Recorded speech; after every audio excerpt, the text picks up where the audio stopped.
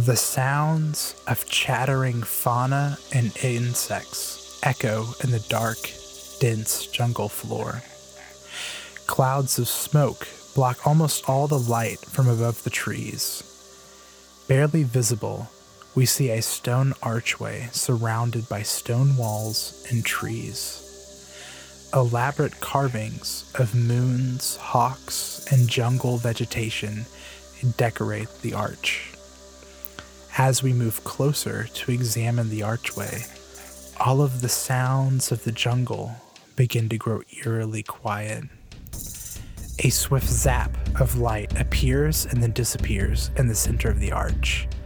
Soon, another one quickly comes, and then another. The sound of crackling electricity begins to emanate from the stone arch as a swirling mist begins to form from the center. As the mist envelops the sides of the archways, we begin to see two bright flames appear in the mist. The flames shift into two glaring eyes, and the face of a giant dragon, bathed in flames, begins to form. It begins to move toward us, manifesting from the portal. It opens its large maw and produces a column of flame. The jungle is no more. All we can see is fire. And in that fire, words begin to form. Age of Ashes. The words crumble to ashes and are blown away as the scene fades to black.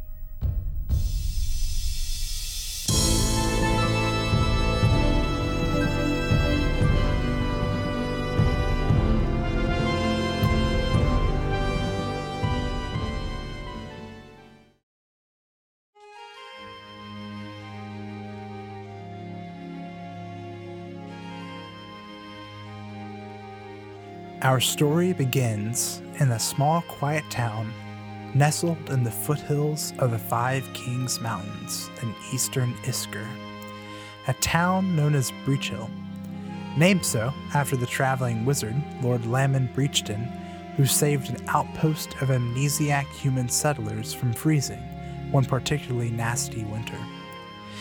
In nearly 170 winters since, that outpost has grown into a fully fledged homely village with a community of friendly craftsmen and merchants who, it is said, still praise their town savior as though he were a deity. The folk of Breachill are hardy and self-proficient, but who also like to play as hard as they work, which is why they have a tavern on almost every one of their streets. In Breachill, all are welcome, especially those who would call themselves adventurers. Due to its location, Breachill has been a place where travelers of all kinds would stop and share a meal and a story. And it wasn't long before the town decided to hire these nomads through the Call of Heroes, a town hall meeting to hire aid for important tasks and the interest of the citizens that didn't necessarily require the town guard. It is this Call of Heroes in the autumn of the year 4719, in the Age of Lost Omens, that our story begins.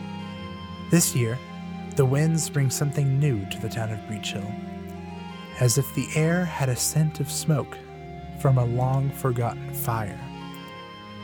4 strangers now make their way through the streets, not knowing what lies for them on their paths for redemption and vengeance. We find these strangers now at the Wizard's Grace, a tavern favored by those adventurers seeking the Call of Heroes. Here, we see a relatively full tavern of Breachill citizens and various travelers sharing drinks and meals and tales. But away from these cheery villagers, in the corner, we see a lone goblin on a short stool, tinkering with a small device. The goblin looks through his goggles at the object in his green fingers, though they are now mostly black from grease and oil. But as we take a closer look, we realize this is more than a device, but a bomb. As the goblin's hands carefully fidget with the explosive, the scene around him changes from a crowded tavern to a small goblin hut. As the goblin works, an older goblin enters the hut. He gives the tinkerer a disapproving glare. Frizzigig! Frizzigig continues to work, unaware of the goblin. The older goblin marches over and rips the bomb out of Frizzigig's hand. How many times do I have to tell you? These things hurt people. Frizzigig stares down at the work table. His green knuckles turn white as he grips his crafting tool. You got so much smarts in that noggin of yours, more than anyone in Gingash. But why you gotta use it for these damn things? We bumblebrashes use our smarts to help folks now. Like your sister, she's always fixing people, and she makes some copper while she's doing it. Frizzigig continues to avoid looking at his father. His father sighs. I don't want you messing with these no more. Frizzigig's father takes the bomb and marches out of the hut. Frizzigig lets go of the tool in his hand and reaches into his pocket. He pulls out another alchemical bomb, but before he can begin working on it, he hears a large commotion outside the tent and then a scream. Treacle. Frizzigig slips the bomb back into his pocket and rushes out of the hut. In the center of the small goblin village stands a cabal of bloody orcs, and one of them is holding Treacle. The orc palms Frizzigig's sister's head, and with his other hand holds a knife to her throat. Listen up, gobs. You didn't see any of us, you hear? We're gonna take this here girl, and if you're quiet, maybe you'll get her back. The tribe breaks into an uproar, half of them weeping, begging for them to let Treacle go, while the others hurl insults and curse the orcs' ancestors. Frizzigig surveys the scene, hidden by a rock behind the orcs. He quickly whips out a bomb and pulls back his arm to throw it at his sister's captors. He slowly lowers his arm, realizing that Treacle would be at risk too. Frizzigig frantically racks his brain for something he could do, but before he can act, an orc shouts, Captain, there... An arrow protrudes from the orc's throat, and he falls to the feet of the orc holding Treacle. The orc captain throws Treacle at the crowd of goblins and draws his falchion.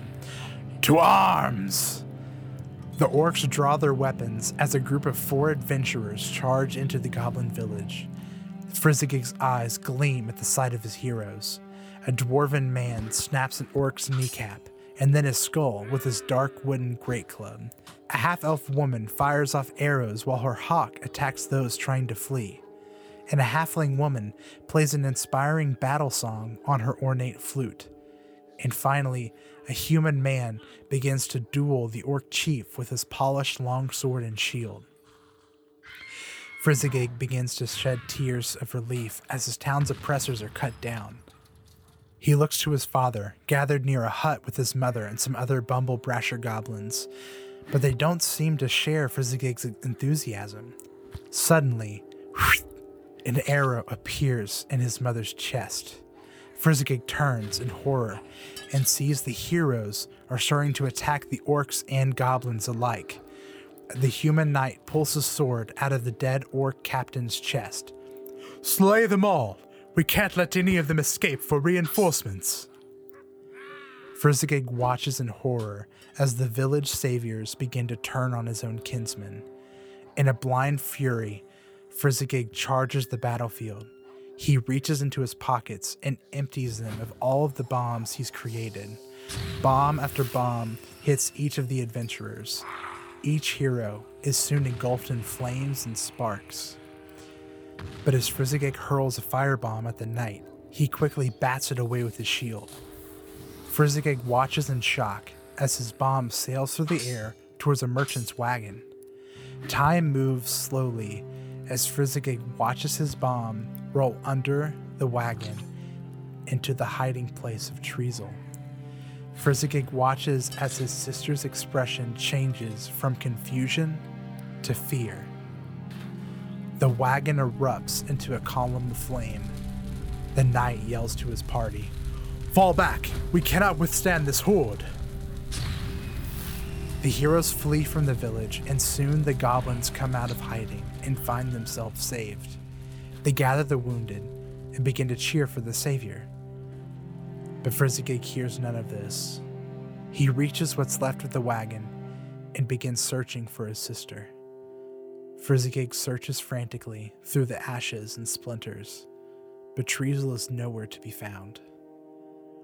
Frizzigig's father approaches the distraught goblin. "Frizzigig, you did it! You saved us!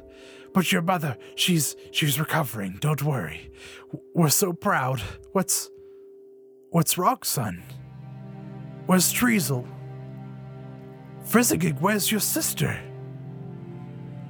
Frizzigig's empty eyes stare down at the ashes in front of him. The scene around him changes from the goblin village and back to the crowded tavern. Frizzigig pulls his goggles back on and begins to work once more. Okay, I'm gonna take a break for a second. Holy Damn. shit. I was like, are we allowed to react? What can we react? That Holy, was crazy. so good. Oh, so good. That's Frizzigig. What a nightmare. Frizzigig is not the only one working in solace in this tavern. We turn to a table nearby where we see a middle-aged half-orc man is about to begin writing a letter. He wears expensive fabrics from the capital and writes with a fine ink and quill set as we watch him wet his quill and begin writing. The tavern scene around him shifts to a dark office, lit only by a lone candle on his desk. He signs a lengthy letter, Master Urkel Thaddeus Short. Urkel stares at the letter he has just penned. A bead of sweat rolls down his wrinkled brow, his eyes quickly darting from right to left as he reviews his writing. He folds the letter and holds it to a candle. The parchment ignites and quickly becomes a small pile of ash on his desk. Frustrated, Urkel throws open his desk drawer and reaches for another piece of parchment. His tired eyes flicker with curiosity. He withdraws his hand from the drawer, holding not parchment, but a sheathed dagger. Urkel looks down at the dagger curiously. How many years has this been here? He unsheaths the dagger to find a polished and oiled steel that can only be found on weapons never used. On the blade is engraved, "To Urkel Thaddeus Ufnod."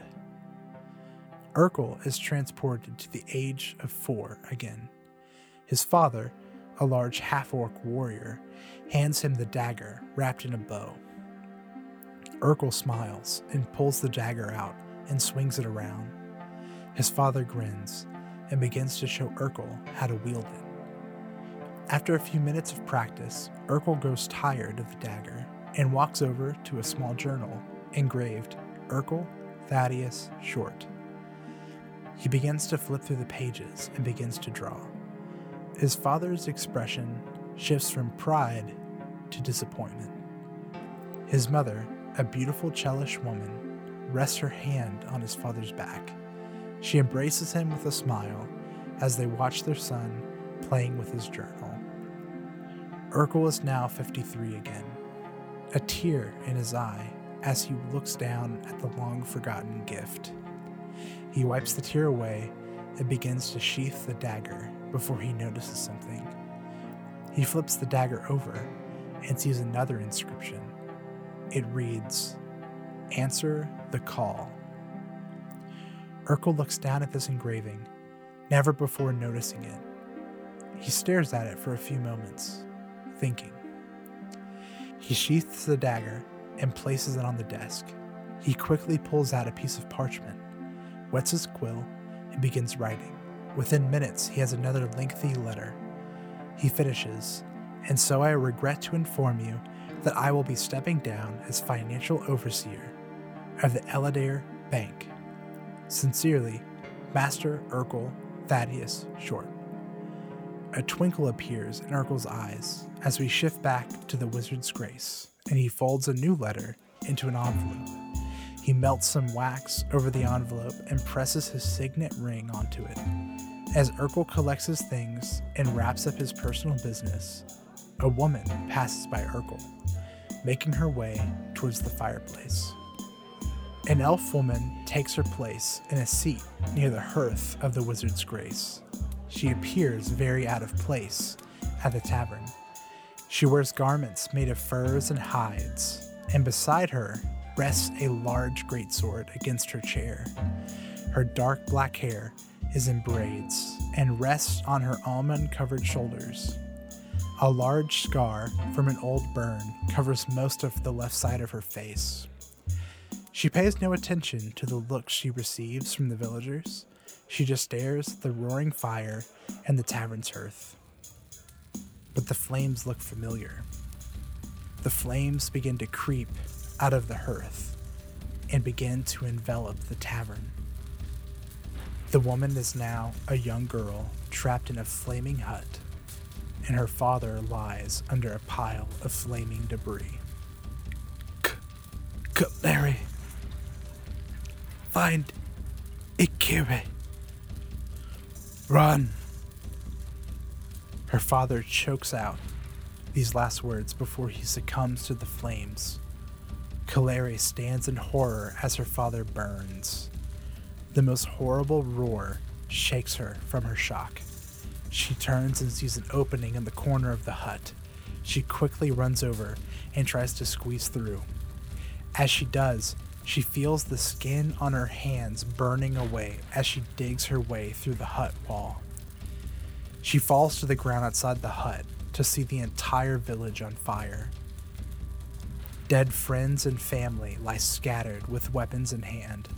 She struggles to find the will to move, looking out over what remains of her clan. But then, another roar from above shakes her. She quickly jumps to her feet and begins to run through the carnage. She yells for her brother. She screams his name until no sound will come from her mouth. She makes her way through the flaming huts, tears flowing down her cheeks, not knowing if they are from sorrow or from the black smoke that engulfs her. A giant thud shakes the earth ahead of her. She loses her footing and falls to the ground. An enormous shadow moves behind the smoke in front of her. Whatever courage she had mustered was now gone. She sits inhumanly still as the shadow shifts from smoke to scales, and in front of her, the massive head of a red dragon emerges from the smoke to gaze down at her. What's this? A straggler? You creatures are a plague among this plain, merely made to be fodder for superior creatures. The dragon looks around the flames. Was this your family? Your mother? Your brother? Good. The deeper the wound, the longer it will last. The dragon begins to move closer to Claire. It opens its maw to reveal the flames licking the back of its throat. But then, it closes its mouth. You know, I think I will let you live. You can spread the gospel of what you've seen and heard today. Tell them that Sayati, an elevated being, has come to liberate you poor, writhing creatures, and bring about a new age of ashes. Tell as many as you can. Tell them they stand no chance. Kalari sits, still trapped by fear. The dragon smiles. He opens his maw once again. The flames quickly leap out of his mouth and at Kalare's face. As soon as the flames come, they are gone. Kalare cries in pain as the skin on her face begins to melt. There, a mark of good fortune. The dragon chuckles. Now all can hear and see the good news. Now go. Run, little one. Tell the world of Sayadi. Kalare, terrified, jumps to her feet and runs away clutching her face. Sayadi's laugh booming behind her, following her as she flees. Kalare can still hear his laugh as she stares at the fireplace at the wizard's grace. Her long-healed scar begins to burn as she feels the heat of the coals. Whew. Gotta take a little break. So freaking good. Yeah. Oh, both of those. I'm so like, three of those. My goodness. did some good characters. Oh man, mine is so like, here I am writing a letter, and now back to the reality. I'm writing a letter. No, it was great. Check it out. Yes, it was. We're writing letters. Man, my it's own fire. story got me, dude. Yeah. Oh my gosh, dude. Now we're ready for the last one? Yes. Okay. While Kalari meditates by the fire on her mission and motivation, our last stranger sits at the end of a bar, contemplating his own journey. An elf man sits alone, slowly caressing the wooden beads of a bracelet in his hands. As he slides his fingers along the beads, the scene begins to change, and he is walking down an empty, dilapidated city street. The elf approaches a bridge and finds a mass of civilians in front of a line of Hell Knights. The crowd hurls insults at the stoic guards as they stand motionless in their ebony plate mail. "Let us through! We've got children, you've got to let us pass! Get out of our city and go back to hell!" Through all of this, the Hell Knights don't budge. One of them steps forward. "By order of the Majesty, the Queen of the Crimson Throne, Iliosa Aberasti, Old Corvosa is hereby quarantined until the Blood Veil epidemic has been eradicated. Return to your homes. This is your final warning." Anger boils inside him, and he is not alone. The crowd of citizens begin to uproar. The screaming and shoving picks up, and soon the crowd begins to surge forward towards the bridge. The elf is caught by the momentum of the crowd and is pushed towards the Hell Knights.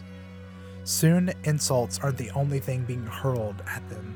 Rotten food, glass bottles, and rocks start sailing through the air and clash against black armor.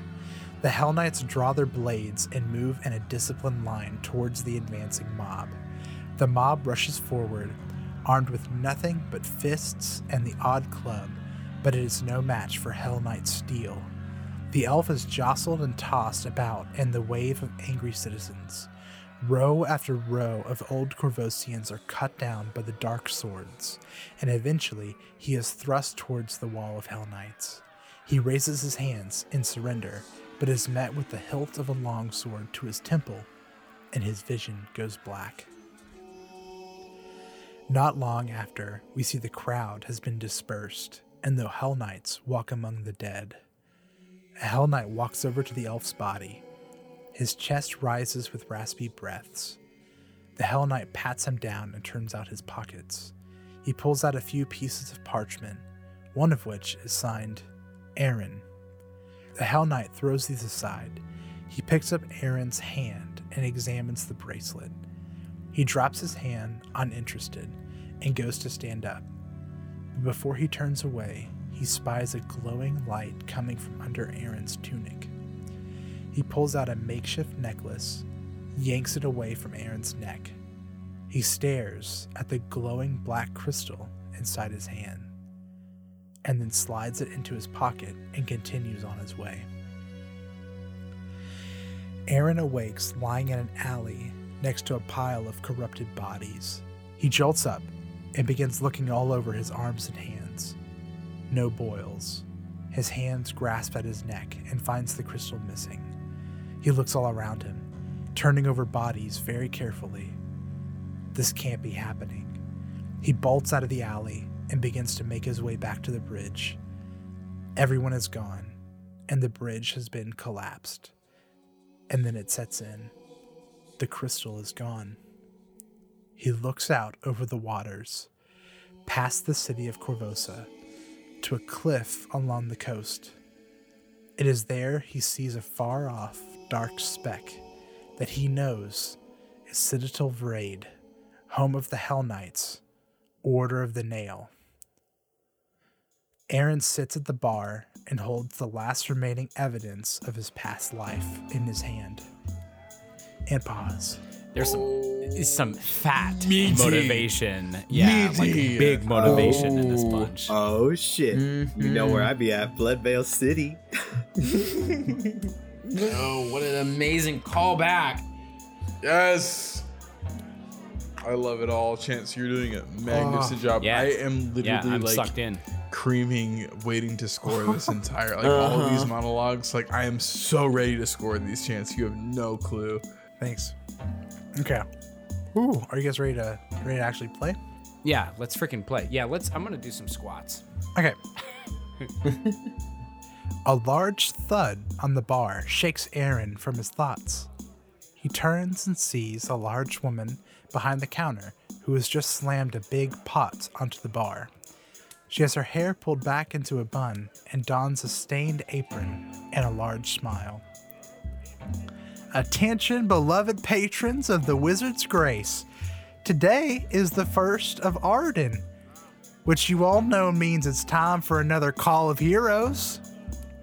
Now, I figure there's a pretty good chance we've got some visitors here in my tavern, and I think we better give them a friendly Breachill welcome. What do y'all think? And you just hear like a round of applause from all of the patrons within the tavern. And then she says, "Now, if you're an adventurer here today to answer the call, you better get your ass up here." Oh no. I love And it. for the very first time, I'm going to say, what do you do? Oh man. Oh, it feels Oh, so man. nostalgic, and we haven't even. I don't Yeah. even. I know. I don't even know, man. Oh, goodness. Who's the closest to her? Who's at the bar? Am I at a table? Yeah, so Aaron's at a bar. Frizzigig's in the corner. Urkel's at a table. And Kalaria's at the hearth. I perk up and I look around and I know I need to go, but I'm waiting for somebody else to go so that I feel like comfortable that I can go. So I'm just like peeking around. I'm like half up, but then I kind of go back down and I'm just waiting. Urkel notices the movement at the bar and kind of like fills his cheeks up with air and like purses his lips, you know, like kind of holding his breath, but then like giving it a pause. And then he stands up, adjusts his coat. Good afternoon, all. My name is Urkel. I'm here for the Call of Heroes. Just visiting. I hope you all are doing well, enjoying your drinks. I'm very happy to be here, and looking forward to potentially working with some of you in the future. And, like, sits There's down. like a there's a round of applause. Oh, and wonderful. before you can sit down, the woman says, "No, come up here." Oh no! I go. I like go. Now, Mr. Urkel, you set yourself down right here. Now, are there anyone else in this tavern? At this point, I pop up and I'm like, yeah, I guess, yeah, me too. All right, we'll come over here, sit next to Mr. Urkel right here. What's your name, honey? It's Aaron. Aaron. Now, everyone say hi, Aaron. Hello, Aaron. And then everyone. Hi, guys. All right. Now, is there anyone else? I see a few unfamiliar faces. I won't call you out, but if you don't say nothing, I will. Galere still broodingly looks at the fire, trying to ignore what's going on in here. Okay, Frizzigig hops down from his table. Says, "All right, might as well get this over with." And then he makes his way over to. He bounces. I think he bounces when he walks a little bit. He's so tiny. Yeah. And bounces his way over to the bar. And he climbs up on top, where the other two are kind of standing near. And he says, "My name is Frizzigig. I am a goblin. I'm not. All right, let's get one thing straight. I'm here. I'm gonna do whatever it is I need to get done, but I am not an adventurer. All right, that's not me. I want to make that very clear. I am not a part of one of these parties or one of these groups, whatever you want to call it. I am here for myself. I will get the job done, and then I will go home." Everyone just cheers at that. Urkel leans. Yeah, he's hardcore. Yeah. Urkel leans over to Aaron while everyone's cheering and is clapping. It's kind of like, is this for adventurers? Is this the right place? I'm here for the adventurer part. Yeah. Oh, okay. Yeah. I think he's. Oh, okay. No. Okay. Thank you. Great to meet you. What are you two whispering about, eh? Hello. That's a nice bomb. Yeah, does Frizzigig just have a Don't bomb touch out? it. I guess he does. Well, he's got he has Two his, drawn. He prepared a few like in the because if Okay. he prepares them in the morning, he gets more of them. So it. he's got he has a few bombs in his bandolier. Oh, also I want to say this about Frizzigig. Frizzigig, this is a very important fact about Frizzigig that everyone might notice when he hops up on top of the bar. In Pathfinder, you can.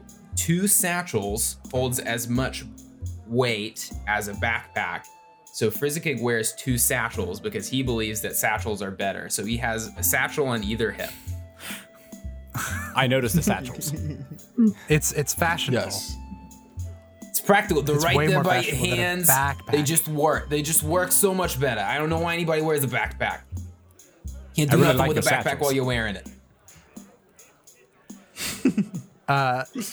The woman behind the bar says, "All right, well, I think we've got maybe one more.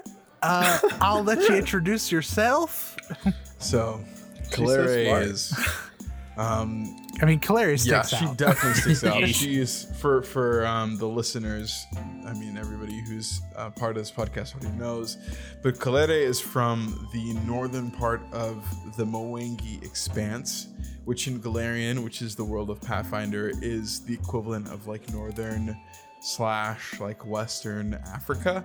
So her skin is very dark. So she's an elf, but she's very dark and she sticks out kind of like a sore thumb. Kind of the tavern we're in. I mean, there's some green people, of course. We have orcs and goblins, but the spread of ethnicities is more like maybe like an England or an Ireland. So everybody's pretty fair skinned, and Calere is just not fair skinned at all. So she is staring at the fire. She stands up and turns to the crowd. Those of you at the bar now see the right side of her face that is covered in a kind of a massive scar. She has dark skin, so it's not necessarily a different tone, but you can tell like there is some sort of scar there. Some of the hair on the right side of her scalp doesn't grow, so it's kind of pulled back. And she turns to the lady who's spoken and says, "If you're not gonna let me get away with just sitting here, I might as well introduce myself. My name is Calere. I'm not from around here. I'm from the northern part of the Mwangi Expanse. My one goal here is to expel evil and to eradicate this world of the one true evil, the Red Dragon. Get in my way, and I'll have a word with you. But if it is also your goal to eradicate the evil in this world, then I will gladly stand beside you. As an adventurer, or whatever you want to be called." She glares at the green goblin sitting on the left side of the bar. "I don't have time for fun and games. Some of you may know where I come from, but some of you may not. My family is gone. My friends are gone. I travel alone. And I have no intention of making unnecessary friendships or relationships, but if you prove yourself useful, then maybe we can have some sort of professional relationship. And she sits down at the bar. While she's walking up to the bar, I think Frizzigig, after that, just leans over and whispers to Urkel, "We'll put a stick up her butt, huh?" Oh, I'm not quite sure. Everyone reacts very like slowly to Kaleri's speech, but then they're like, that's kind of badass. Yeah, My eyebrows are like, I haven't seen one of them in a while, and then just like applauds. And then the woman behind the bar says, "Well, now that we're acquainted, we've got a little tradition around here at the Wizard's Grace. You see, Please no. my old Gramps used to be an adventurer like you." oh boy. Don't say it. Don't you dare I'm fully engaged. No. I'm listening. What are you talking about? Did your grandfather perhaps take an arrow to his knee? Yeah. Oh, so you've heard the stories about him. Jeez. He's very, very famous. I'm glad the stories have reached the Mwangi Expanse. Now, but before every call of heroes, he would go off into the Crimson Tide Woods and he'd kill himself a boar. Then he'd haul it back here and make a mean stew and eat the whole damn thing himself. And so, on the first of every month, we would like to have every hero eat some of his famous stew for good luck. What do y'all say to have some? And then everyone kind of in the tavern's like, yeah. Sounds delightful, of course. Do we have to, or can we just get on with this whole thing? Everyone says, yeah. Everyone's just looking around clapping.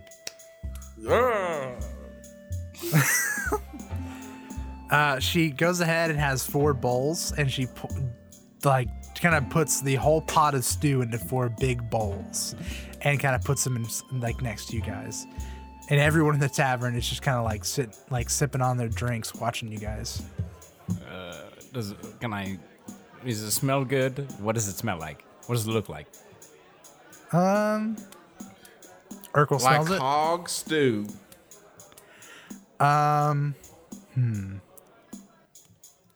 You smell a lot of garlic. You don't. It's not a lot of. It's a very strong smell. You don't know what it really smells like though. I do love garlic. I pick up my spoon. Kalere goes ahead and just starts eating. She doesn't come from a very civilized area. Not that Mwangi isn't civilized, but she's been roaming the country for quite a bit of time, just finding work where she can. So anytime somebody offers her free food that's edible, she just takes them on their offer and she'll just start eating. All right. Well, and I think that Aaron starts eating too, because he starts feeling really uncomfortable that everyone is looking at him, and so he looks down into his plate and just starts eating because he feels the pressure that he's supposed to. Yeah. Do you 2 other guys start eating? Frizzigig slips on his goggles, and the goggles that he have, they're like the magnifying glass ones, that let him look in, almost like a jeweler's or something. So he slips those on. He kind of sticks his head because he's standing up on the bar, to make him eye level with everyone else. So and then he kind of sticks his head in the pot and inspects the stew for a second, and then sighs and gets a bowl of it and goes and sits down, starts eating. Okay. Urkel? He points at one of the members of the tavern, just another one in the crowd, and before taking a bite says, have you all tried this? And then he goes in for a spoonful and puts it in his mouth. Making conversation. All right. I'm going to go ahead and ask for the first die roll of the adventure. Oh, here we go. I knew it. I need everyone to roll a 20-sided die, Yes. also known as a D20. This is what I've been waiting for. And I need you to add your fortitude save. Yep, there it My is. knew fortitude it. save is nothing. Holy, Just wanna how about put a that 6 out to there. start us off? Give me a super 6. solid 6. That's what I like to see. Got a 13. Okay. Not much better. I got a hot 19. Oh shoot. All right, one second. I'm Does it working go on it. wrong? I'm working on it. Okay. Oh, Clary got like a 7. Jeez. Perfect. We're sitting next to each other. So Aaron and Frizzigig. Yes. What'd you get, Silas? 13? Yeah. Yeah. You guys are just chowing down, and you're like, yeah, there's some lumps, and this stuff is really not great.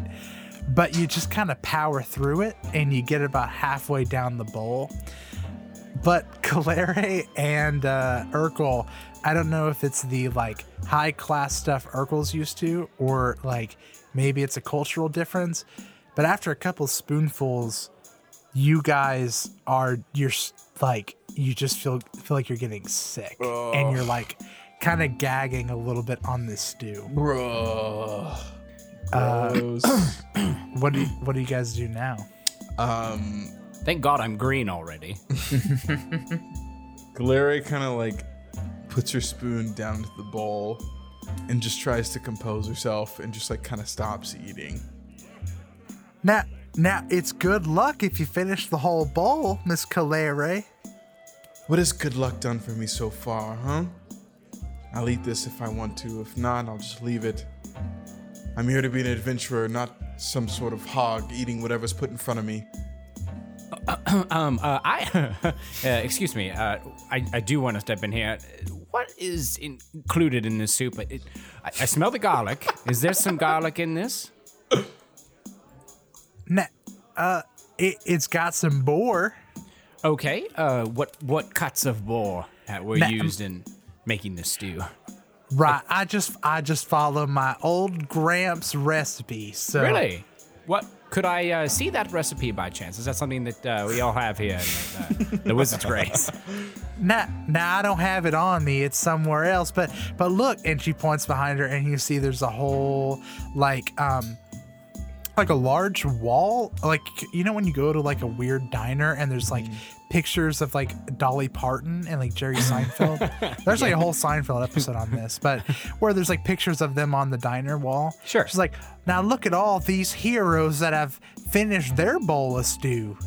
Wouldn't that be fun if you made yourselves on this wall of fame? Just a side question here. How many of those heroes are still alive after eating their bowl of soup? I reckon most of them. Eat up, honey, and she's kind of pushes the bowl towards you. Delightful. I just continue to eat. Okay. All of those who are continuing to eat, I need another fortitude save. Yeah, Clary stopped eating after that. Wait, so even the people who saved the first one? Yes. If you're continuing to finishing, if you've made the save, you made it halfway down the bowl. If you didn't, and you're continuing to eat, I need another fortitude. Yeah, I guess he wouldn't have any reason to stop. Okay. I rolled a 2, so 5. Oh no. Ooh, okay, that one's better. 19. Okay. I got a 10. Okay. Okay.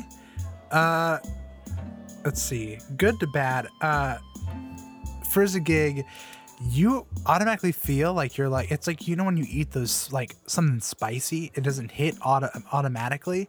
It's like you down the soup and then all of a sudden you feel your mouth starting to get real spicy. But then you kind of stave it off.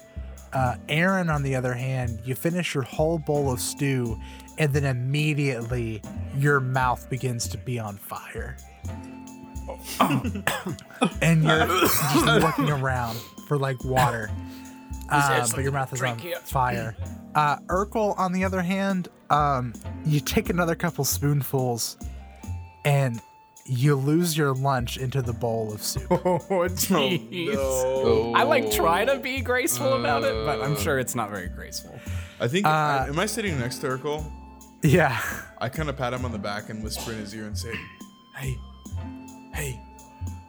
you don't have to eat if you can't. Just hold on, okay? I'm like shaking. Now- I got the shakes. I need one more fortitude save from Aaron and Frizzigig.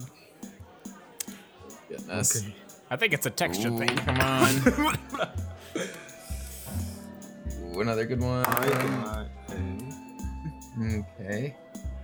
I got a 15. Okay. I got a 16. Okay. Okay. Aaron, you kind of just stomach. You feel like now that it's fully setting in your stomach, you finally just let it sit, and you're fine. And you finally made it past the stew. And then Frizzigig, you also feel like, it's just your stomach is just turning, but you're fine. You're not going to lose your lunch. And at this, everyone in the tavern busts out laughing and begins applauding all of you. And the woman behind the bar says, "Now, Gramps may have been a great adventurer, but he was the worst damn cook in all of Breachill. Now, he'd always finish with the 3 fingers of outlaw whiskey. Now, I'd say these here fellas earned themselves a drink. What do you guys think?" And then everyone kind of claps. And then the woman behind the bar pours you guys 4 drinks of outlaw whiskey. And everyone kind of claps and goes back to their drinks. What do you do? I down the sucker. Just immediately, just shoot that boy back. And at this, the woman behind the bar goes ahead and she writes Aaron and Frizzigig up on the wall of fame for making it through the boar stew. Do I get like half credit? Sorry. Well, first, I think he wants to say just to the rest of the party. He's like, what's wrong with you guys? It was hot. That's all. I don't readily choose to consume things that are actually harmful to my body. I had some spoiled milk on the way here, I believe, this morning, and that mixed with the spicy, mixed with the lumps in this soup. Just good job, though. I'm very impressed. Yeah, we're all gonna get along just fine, aren't we? Eyes. All right, I'm gonna go over here. And Frizzigig hops down, and he goes over to the wall of names and begins poring over the names, looking for a name. A name? Mm-hmm. Name. A specific name. What? GG.name. I don't know. I'll say this. There's also like dates by the names. I'll say this. So like the date that you guys like came in. There is no goblin that has recently survived the bowl of stew. Cool.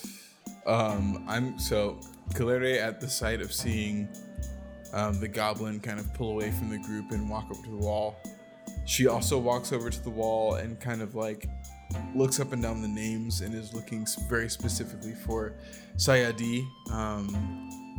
Not expecting to see anything, but anytime she sees a list of names, she looks to see if she can find the name of that name specifically. I'm assuming it's not there, but that's just something that she does. No, there are actually no ancient red dragon names. Yeah, I would assume so, but just mentally, she sees a list of names. I wasn't gonna say it. She's gonna look and see, like fucking, I don't know, some torta, something, Anyway, she has PTSD. Moving on. What are you looking for? Call for a good time. Say gosh. She turns. What are you looking for? She turns to the goblin, and I guess he says, "What are you looking for?" And she kind of says, "Just shadows and ghosts of my past that I've been chasing for a while. What about you?" Well, I mean, nothing that,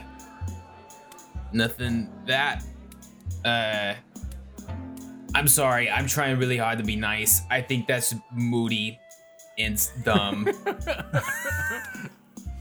Clary just turns and walks the other way. She just doesn't want to deal with this. She thought she could find somebody who was on the same wavelength. Obviously, this goblin is just horrendous. So she leaves.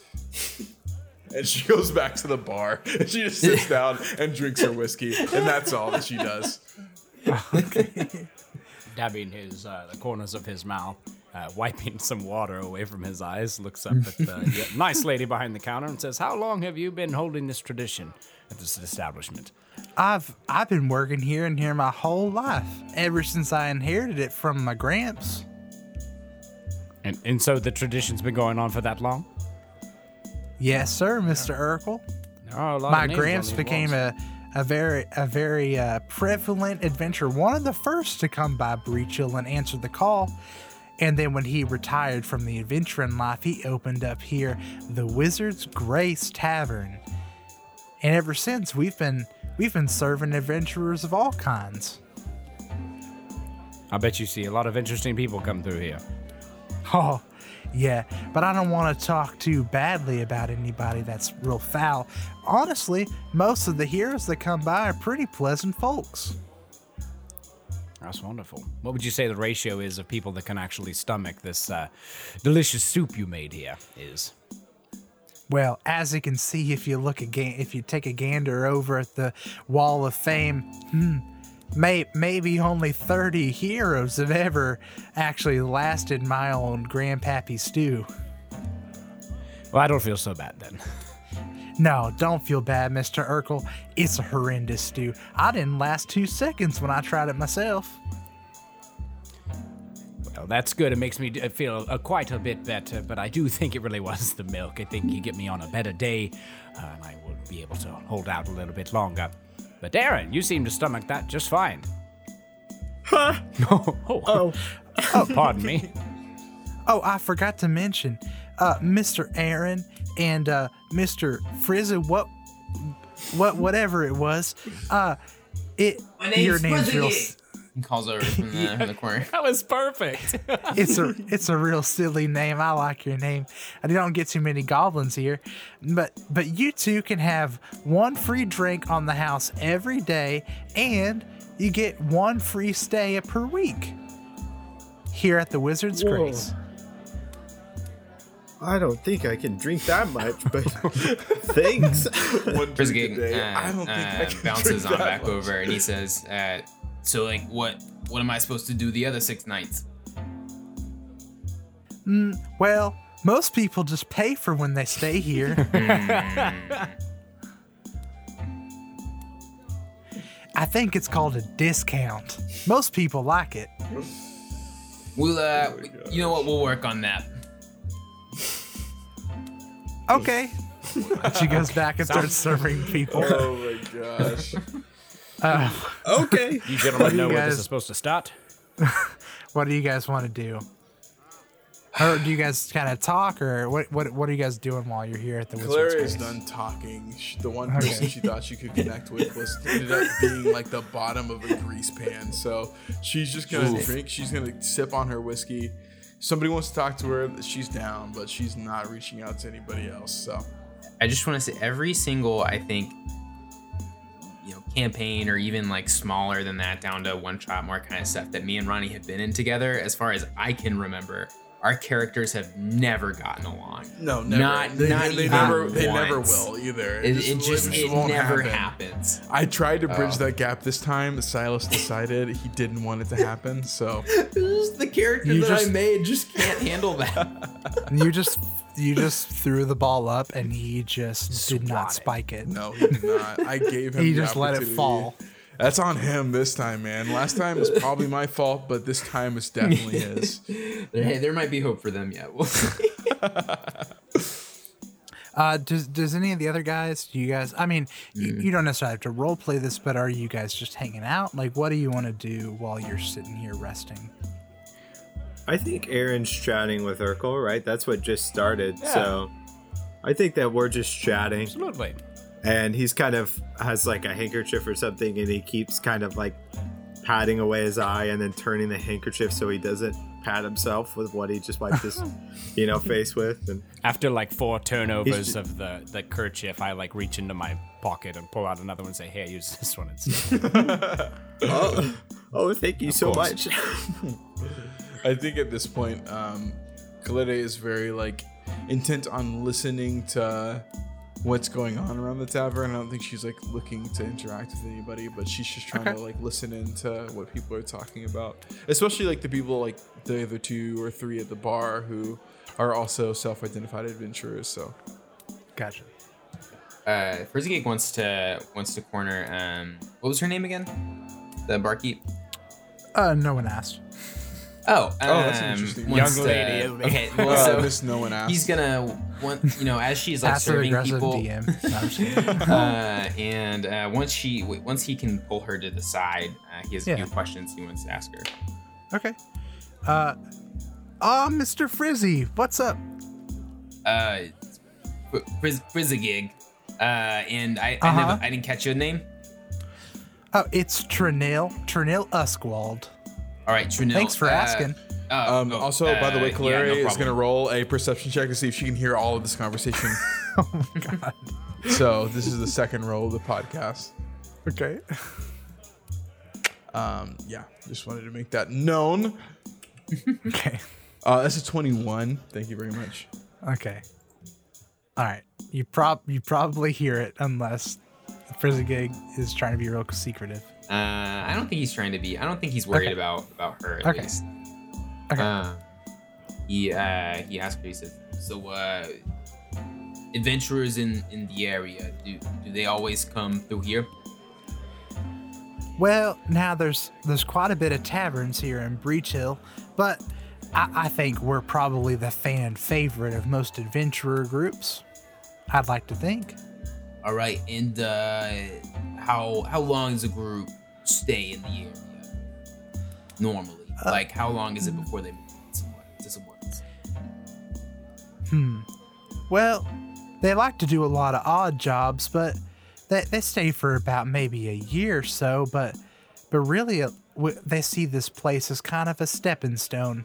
Either heroes get all big for their britches and they go on to bigger and better quests, or they like to stay here and retire and live a simple life, helping out simple townsfolk. It really depends on the kind of heroes.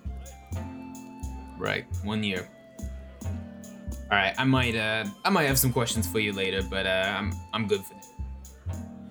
All right. Well, look at that, and you hear kind of a ching ching, and there's like a little like old kind of hand-me-down clock behind the bar, and I think they have clocks in this time, this era of technology. But there's a clock, and it chimes like a cuckoo clock, and it's like, well, I reckon it's 12 o'clock. The Call of Heroes is just now starting. You best be off. Where? Wait, what? Where are we going? What's up? What am I doing? I'm not sure what you mean by the Call To the Call of Heroes. Yes. The call. You guys don't. It's down that way. The Call of Heroes it's right down the road at the Breachill Town Square. That's what you're Did here y'all not for. read the? That's what I'm here for. Did y'all not read the pamphlet? There was a pamphlet? Yeah, it was at the welcome center. Well, what? Okay. It's just we gotta go down here, guys. Come on. Yeah, y'all best get follow Aaron. He knows what's going on. I'll see y'all later. Wait, let me get my map. Ma'am, I want to thank you so much for your patronage. You've been an excellent barkeeper. What was your name again? It was Trinil Uskwald, and thank you for asking. Miss Esqual. Thank you. Pleasure. Hilary Down mumbles my under her breath Head. that if there's an ass that exists, this orc will probably kiss it. So she just like kind of files that away in her mental cavities. All right. What do you guys do? Do you head out? I head out. We head I out. think so. I hold the door for everyone. Nice. Come on. And with that, the 4 strangers that have entered Breachill make their way towards the town square to answer the Call of Heroes.